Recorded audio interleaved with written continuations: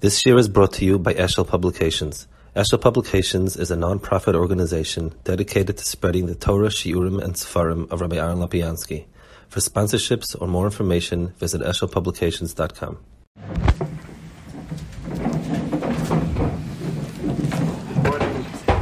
One small correction, when he speaks about selflessly, I gain a lot from being here. It's really, I was here the first time in this particular makom last year, and to watch and to see, I've had experience, a lot of boys from Silver Spring came over the years here, and what they got from here and the change it made in their lives is incredible. It's very inspiring. It's really something very special, and I gain a lot more than I give, I think. So, I guess, about this type of mahalach and so on, from the parsha. In the parsha, one of the things that's spoken a little more by Richos than other places is Ma'aseh Sheni. So the parsha starts, Aset Asas Kol Tvuah Zarecha Hayotza Soda Shana Shana. So there's a kloliistic mitzvah of Ma'aseh, and it immediately goes into Ma'aseh Sheni.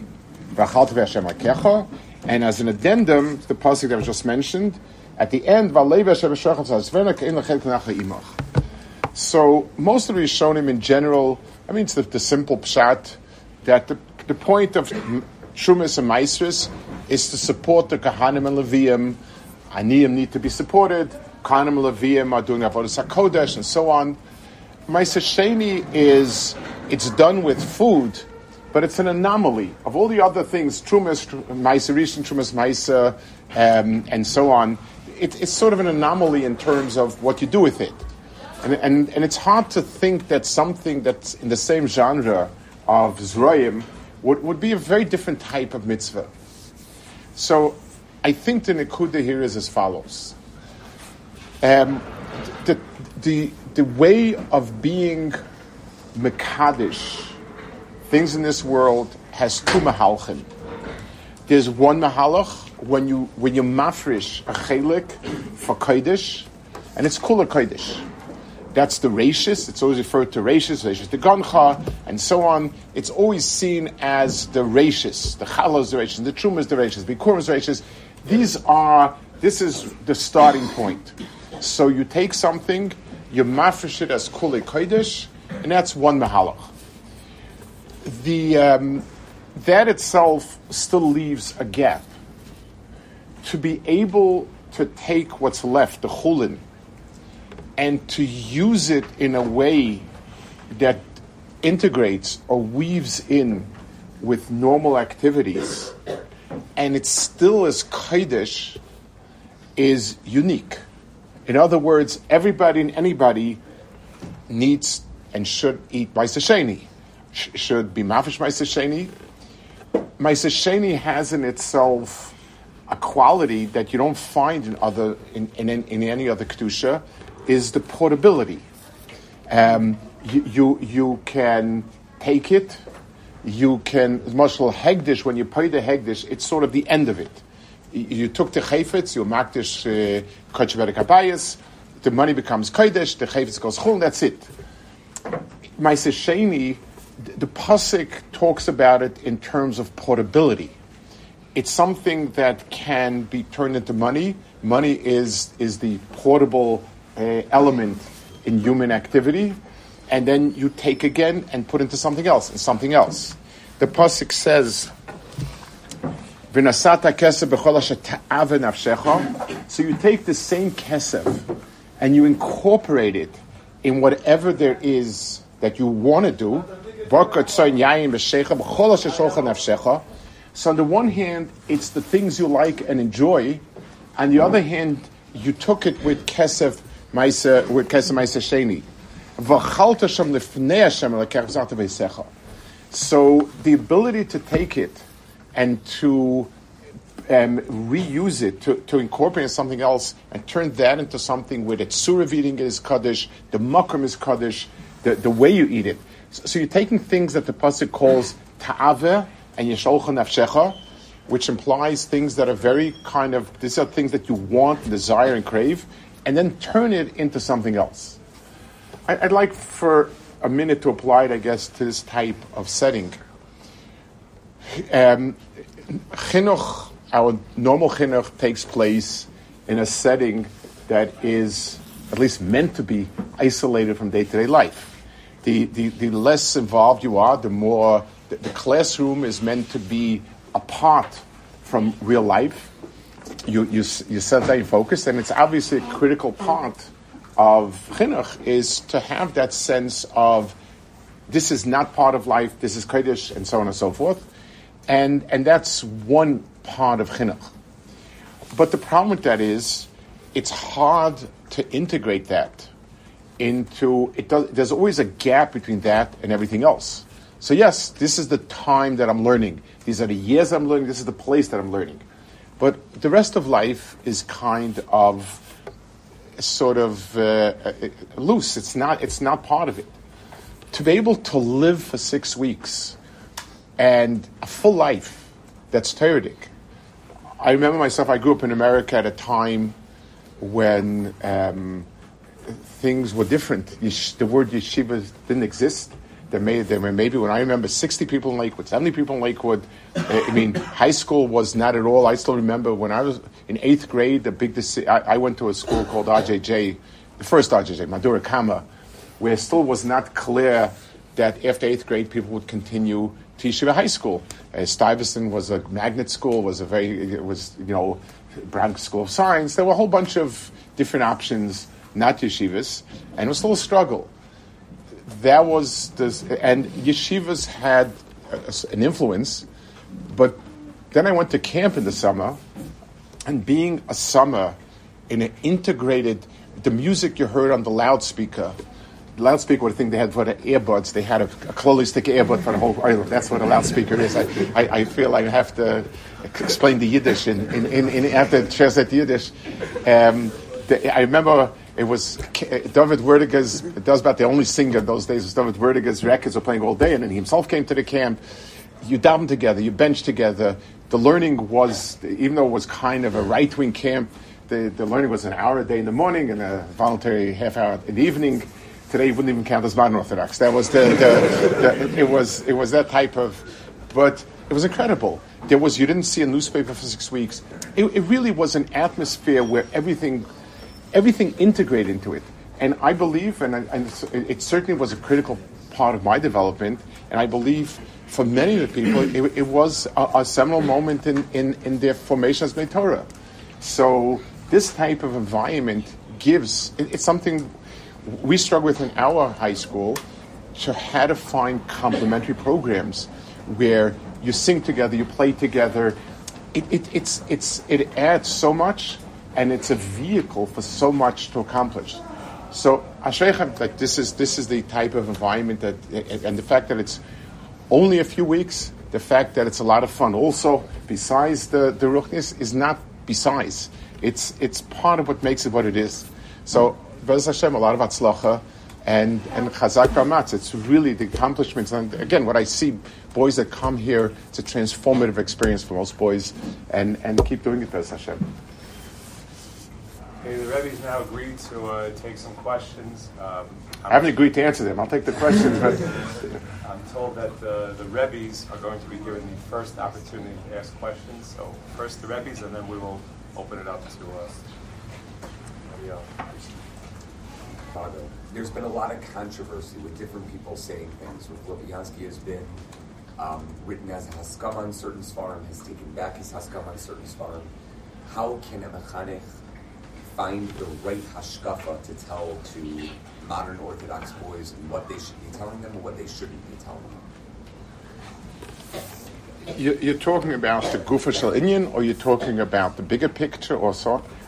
So, I guess in general, there is not only nothing wrong, I think it's positive where you tell people there are different approaches, and the consensus, it's like a bell curve in statistics. There's a certain strong consensus at one point, there's somewhat of a consensus, and there's real outliers. It's one of the things when you're talking about hashkafa, and actually it's when I introduced the Sefer Yisodei Torah, when I try to explain to people what it's about, in halacha, the consensus, the psak is fairly easy to locate. You have the Gemara, you have the Rif, you have a Shulchan Aruch and Ramah, also Kollel, and no, occasionally a psak, but more or less you can put a finger on it. In Ashkaf it's much harder. But so generally speaking, we look at the Rishonim, and what we can give Od Talmidim is the Rambam Shita about Karbanis. So it's a Rambam Shita. It's in terms of consensus, it's an outlier. There are questions on it. It's still the Rambam Shita. It's so to build that model that what's appropriate in Ashkafa is where there's a general consensus, and it doesn't take away if the Rambam is the Rambam, then it's a Shita. I think that creating the picture where there is a sense that you stick towards a certain midpoint. You say if all the Rishonim more, it's like when you're learning, I guess in the Mir, the Shiurim were always to explain the different Shitas. It wasn't to decide, it wasn't a halach orientation, so the question was, how do we understand a machlokes? So there was a sense where most Rishonim tend to have this mahalach. The Tosfos is very mechudesh, understand Tosfos, but when you're looking at the sugya, you take that into account. I think it's the only way I think it's emes to look at it that way, and people should get a sense of what's unusual, and it remains the Rambam Shita and Karbanis. There are a lot of kashas on it, and no one else seems to go with it. So what I should adopt as my mahalach, and what should be seen as the big picture, I think that's the right way to go about it. Yeah. So to start, I very much enjoyed the Rashi's different part at the beginning, both very clear as well as like the perspective, I guess, on the history of the American Jewish community and the development of it. I guess I'd love to hear the Rashi develop a little more expounded upon, I guess, reasons for American Jewry, directions for American Jewry, dangers for American Jewry, where as American people, American, where are we going? Where should we be going? What should we have to think about? There's a saying that a very good economist can explain to you the history of economics. The best can explain to you what's happening now. No one can predict the future. I think we've been taken. I always say, if somebody intelligent and rational was standing in 1945 and observing the world, and he would be asked, what's the future for Jewry, especially Torah-observant Jewry? Any intelligent rational person would say zero. Everything was gone. Europe was gone. Israel was not yet. America was wretched. So, and why would somebody? It was hard enough when things were good. There was a communist schmidt, and then it fell apart. How will it reverse itself? The Hashgacha was different. Let's take a look at the opposite picture. The Haflah was the Rav in Frankfurt in the end of the 1700s, the last part of the 1700s. I don't know exactly which year, but he wrote about the city of Frankfurt. It's a Ruch des Gan Eden. Ein Peretz, vein Tzvacha, ear full of Chachamim, everything in the world possible. Incredible. He writes it in a very, in his Akdam writes that it's an amazing city, and it was a Torah center of the world. By 1830-something, the majority of the Kehillah Council was reformed. And in 1840-something, the rabbi was reformed. How did it fall apart? In other words, it's an illusion to sit and to look how things are and to think ahead. So I would say, Baruch, I'm always wary, I guess, in economics, the same thing. When you have a bubble that comes up suddenly, you're always wary because have the payers outpaced the roots, the solidity. In my days, again, going back to, I don't want to sound like old man, but it's part of the business. When people made the transition, and you would know it, when people make the transition to become B'nai Torah, it was a struggle. It was a decision. It was a struggle. And you did it because a lot had been built up inside to do it. Baruch Hashem, when a kid grew up in that environment, it's natural. But then you worry and ask yourself, how deeply rooted is it? It's almost a paradox. So I wonder sometimes, and the get of Asher and Fachatomid, you don't want to be Pesach Peh, but you also have Fachatomid. How do we root it to people that didn't go through the struggle, that don't have to make decisions, that things in an environment like this, I know, but you meet boys who would make their decisions. In these 6 weeks, a lot of the boys struggle and make decisions, and that's the mile of their type. But what do you do, Baruch Hashem, when somebody is established and he's in a community where everybody is osig and Torah and Avod and everything, but then there never was that process that had developed roots. To me, I don't know. I wonder about it, and I struggle thinking how do you do that? Maybe I would ask the question a little bit differently. Does the Rebbe identify, is there one thing, all of us here over the summer dealing with high school boys. I deal all year with high school boys also.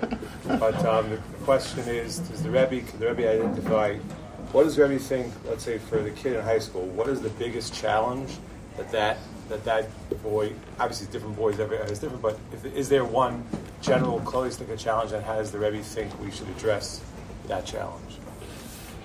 So, again, I hate to generalize this and that, but I think even in the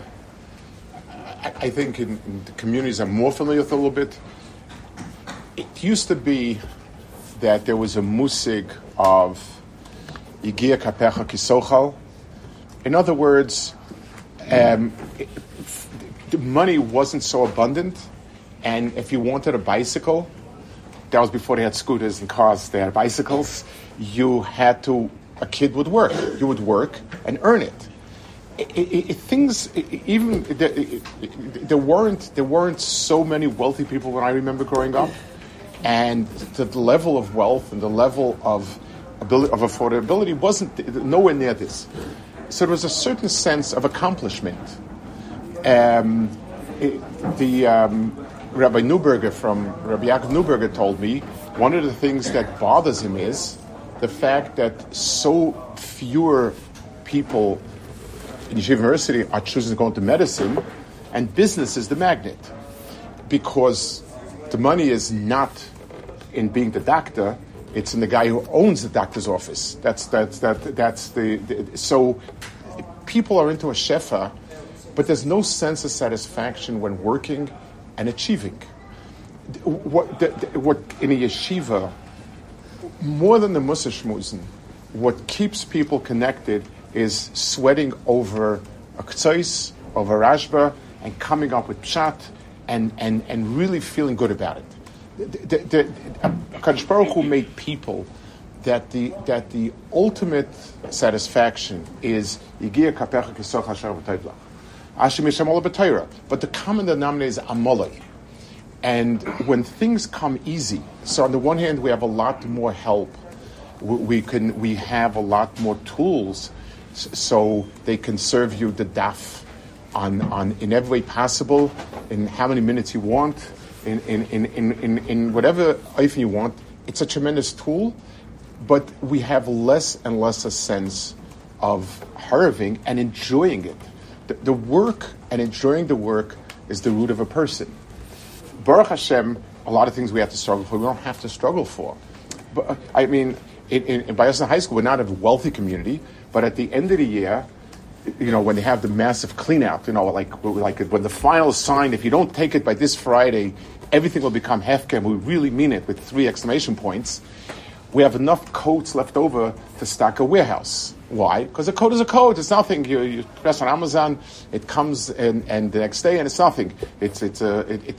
So it doesn't mean anything.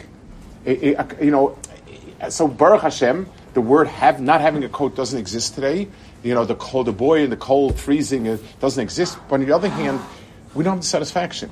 And in Ruchnis, it's double that. Let's give another example. I have a cousin, Rabbi Abram Shmulevitz Shlita. He's Rabbi Chaim Shmulevitz's son. He learns he's in Yeshiva, one of Rebbeim. He's older than me a few years. And Adam Chashev, he had a certain affinity for Chassidus. He was close to the Ger Rebbe. He has a certain knowledge for it. And there'd be a lot of conversations where he would be sharp about what he feels some of the shortcomings of the literature world is. So one Chanukah he tells me, he says, so you bought these ready-made, ready-lit Chanukah lights, right? He said, the tachlis of Chanukah is to soak your hands in oil and get the cotton threads under your fingernails. It used to be you had to make these wicks out of cotton and thump them, and it was messy at the end of the day. But his point was well taken. The point of Chanukah is to get involved, to sweat, to let it become part of you. It used to be that when you shechted a chicken, you brought it to the sheichet, you went to be boidekit, you had to salt it. There was a sense of identity with it. Today we get it prepackaged, frozen, so we lost that. So yes, it's easier, more convenient. You're able to do more things, but we lose on it.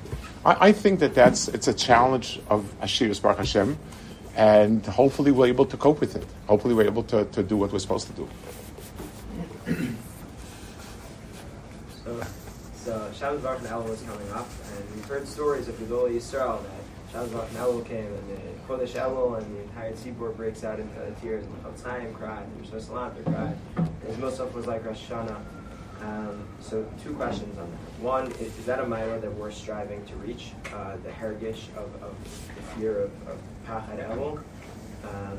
And how do we get there? And I guess in a more general way, how do we inject Yiddishkeit with more hergish nowadays when it seems like it's much harder to find people who would cry at Shabbos Baruch Elul? So a very good point. I'll share something. One of Rebbe was Rabbi Reingold.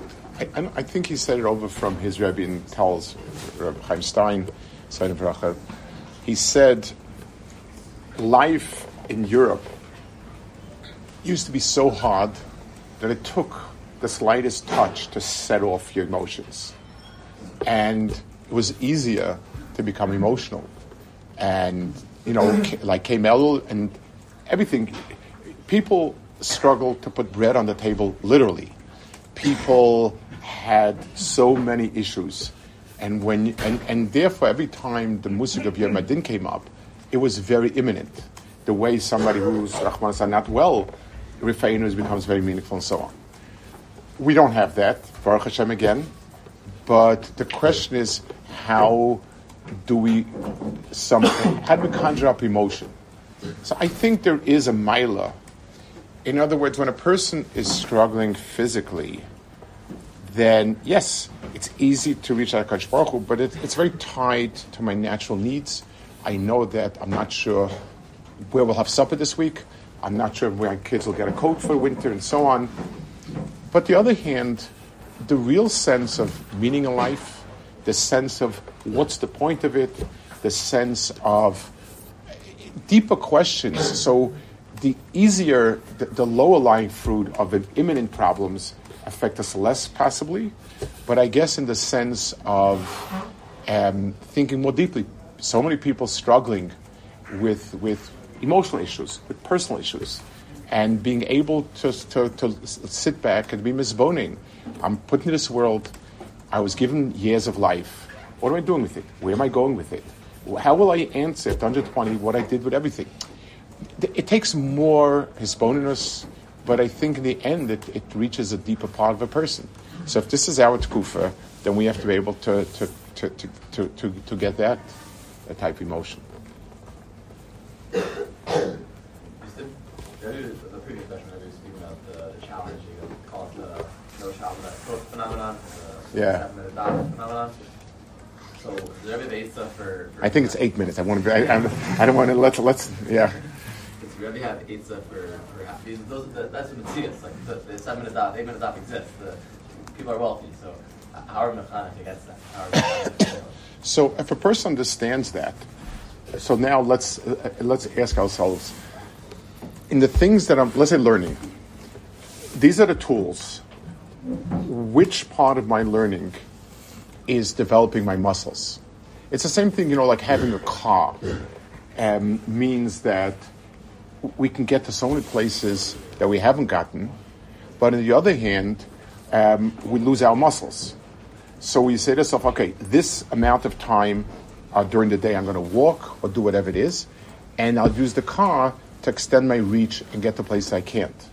And learning, it's also, these are tools. I need this tool, I need this tool. It's like I tell, people ask about using Gemaras in English, using this and that. It's a crutch. When you're hobbling, a crutch is important, but you should be doing physical therapy. You should be slowly weaning off the crutch. Same thing with mitzvahs. We can pick and choose. Should I go bake matzahs or not myself? Well, let's weigh it. Which mitzvahs do I need to involve myself and sweat, and which ones do I take on the platter? So, for instance, if I'm busy scrubbing people's houses for Pesach, Almanis, and Yisrael, I know someone does that to a few people in a certain town in America, a certain city, where they took upon themselves helping Almanis and Yisrael. It's a sizable community. So they're busy the week before Pesach, 2 weeks before Pesach, cleaning people's houses, scrubbing it, rubbing it, so fine. So they can take the matzah. A person needs to make a cheshbon nefesh. Where do I put my melis into it? But I need to definitely feel there's something that I'm working on.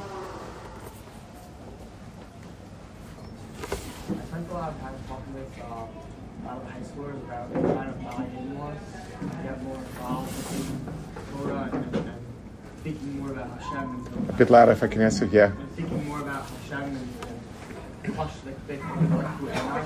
A lot of time it ends up saying it's too scary or it's very hard to put myself in that vulnerable situation. Does you have advice to how to try to get high schoolers to think more and move past the stage? Vulnerable in what sense? Like, for instance, what do you mean? What do you mean by the word vulnerable? Just like when you ask the questions of like, who am I or why am I here?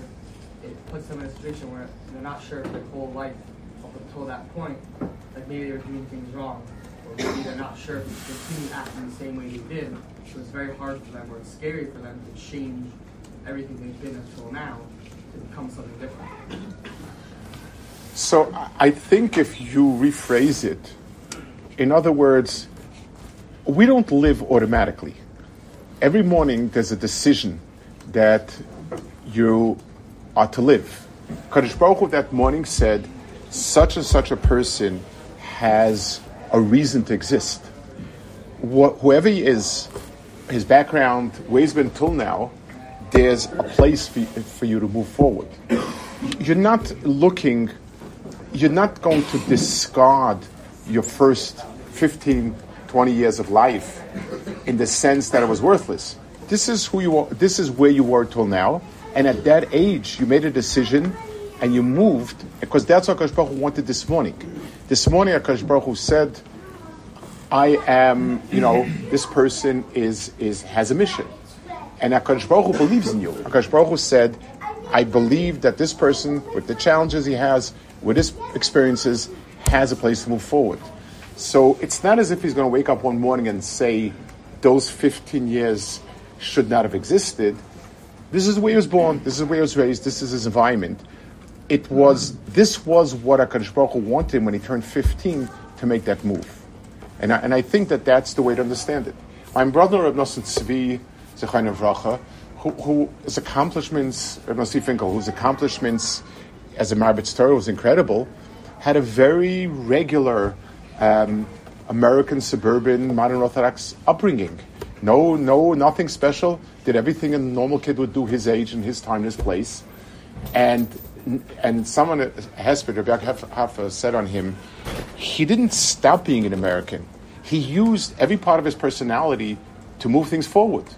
So all your experiences and everything you've gone through is going to move you forward.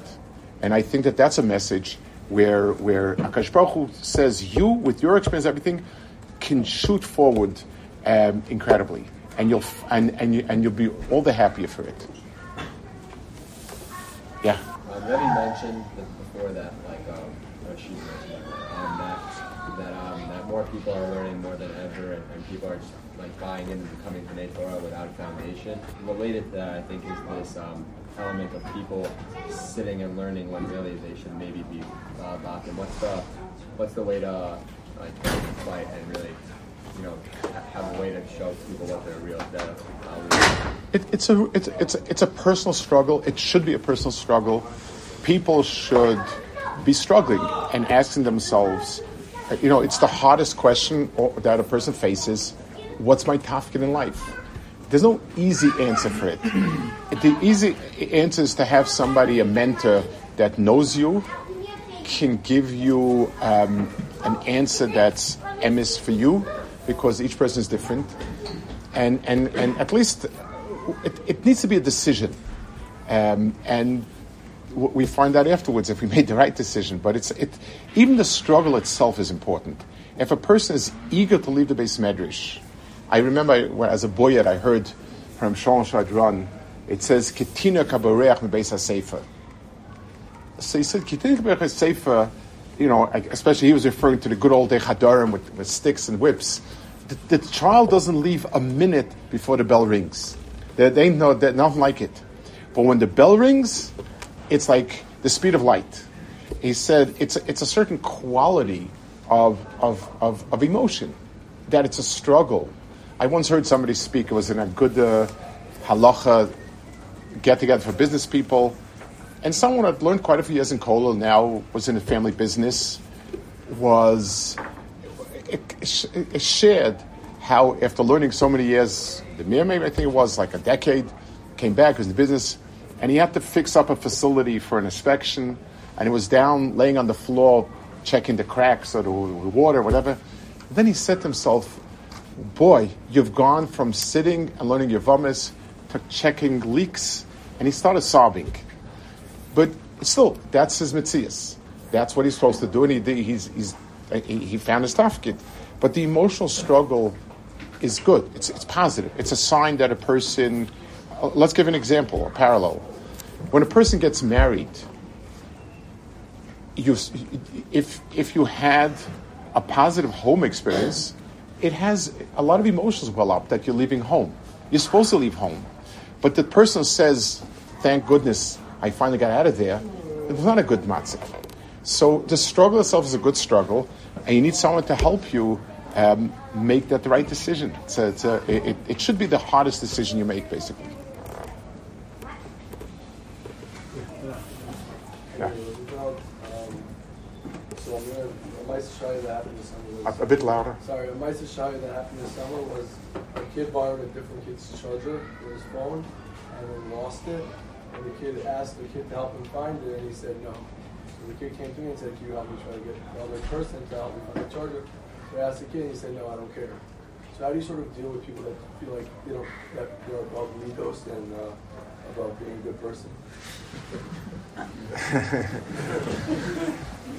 So, I guess I usually believe the right time for these discussions is not at the minute when when you're confronting, but I think you can sit down at some other point. Halachically, he has to pay for it, so you can sit down and say, and you can talk and say afterwards, we had this exchange.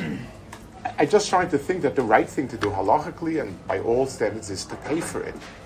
So why would you feel you don't want to help him look for it? Would you rather pay for it? And a lot of times, at this type, unless the child is a psychopath, who has no sense of good, a lot of times it's a result of bad experiences they've had. This is an anger. The child who wants to break a window, not at the age of 4, but at 14, who smashes a car window with Afka, somebody's been smashing his windows. So you can talk to the child. Don't expect in the conversation that there'll be a logical back and forth. But he'll hear what you're saying, and if you say it benachas, when you speak to somebody and accusing him, I can't imagine what kind of lowlife or what kind of bad person you are. That usually, then the person sees it as an attack, the child, and pushes back. But if you try to evoke some sort of sense and say, imagine if people act like that to you. Sometimes I'll say they do. A lot of times you'll get that. But if not, you can talk to him. It goes in, and especially by a teenager, they'll absorb it. At some point, it will blossom or it'll explode. But that's the way to go about it. There's something unusual about that type of thing. Normally, a child will say, "I tried. It's his fault." That's the norm. For them to say, "I don't care," but you can tell them, you explain to them, say, how long are you supposed to? And imagine somebody takes your stuff, doesn't. Like, how would you feel? What's the right thing to do? What do you think the right thing to do is? Get the conversation going and see where it goes.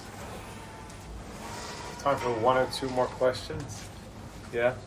I'm wondering if Rabbi gives a later on during davening, like viewing what's happening in the moment from Hashem. Does that be like an image that I'm trying to think of, or an internal feeling I'm trying to ponder? And then also, how does it different like the general Shusha sound when I become it? Rabbi Day, does it have to be different? Or just like more intense about it in the same way? You're asking how tefillah is different Shabbos Hashem? What's the second half of your question? Or just that's the second half. First half is kind of what can you actually trying to do? It's obviously, it's one of the very difficult parts of Yiddishkeit. Is I once heard from Rabbi Yaakov Weinberg an interesting observation. He said Yiddishkeit took away from the world Avodah Zarah. Or he started before that. He said Avodah Zarah is a natural, the sense of a higher power is a natural emotion of a person. Kadosh Baruch Hu put it in us. Klal Yisrael came and took away the concept of Avodah Zarah. It affected the world. Avodah Zarah became pretty much bottled. But the Ummah Olam could not hold on to that. A God that's faceless, bodiless, insubstantive, it's very, very difficult to relate. So they took a half a step back, and he became a person who was crucified. He looks sad. You can picture it, and you can sort of arouse. You can empathize with it. That was a need for it. It is incredibly difficult to be able to, like you said, with no images, and to conjure up those feelings.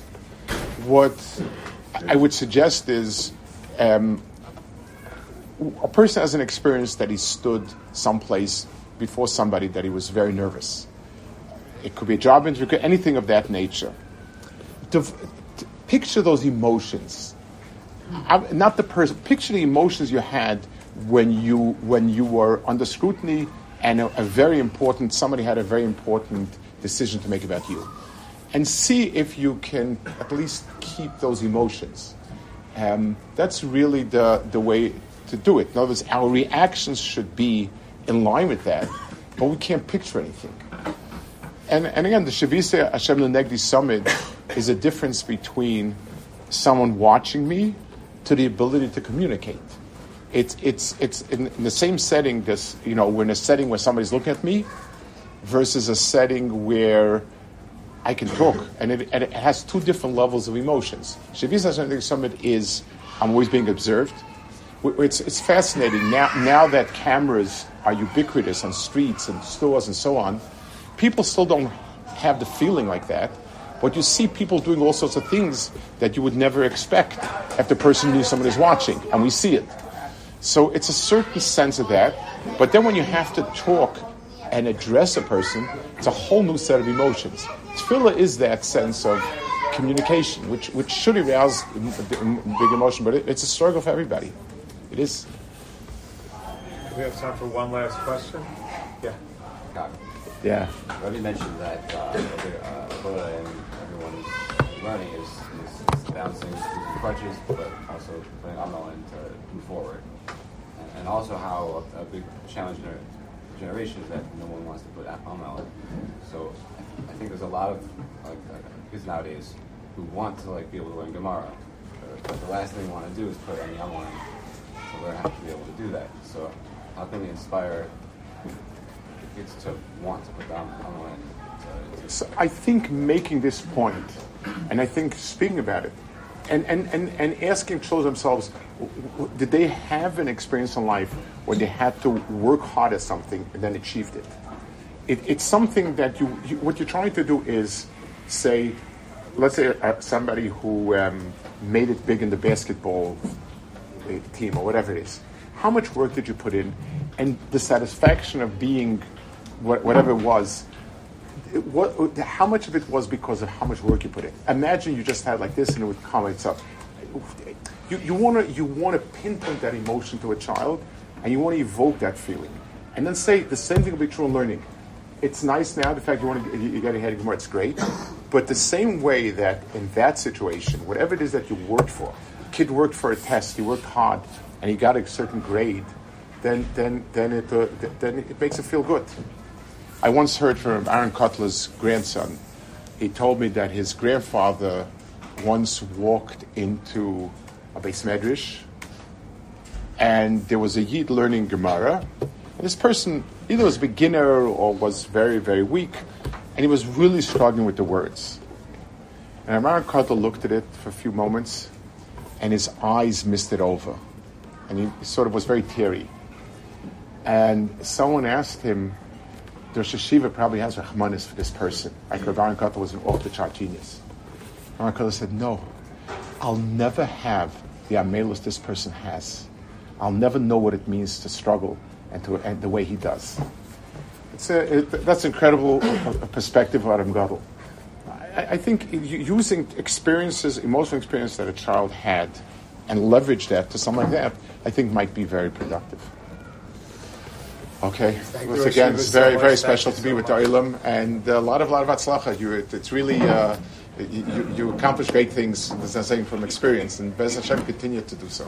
We'll have the opportunity to continue with the Rosh Hashiva in the beis medrash in just a few minutes. So if everyone could do their best to help get the Olam there, it'd be good. They're enjoying their time with everybody here.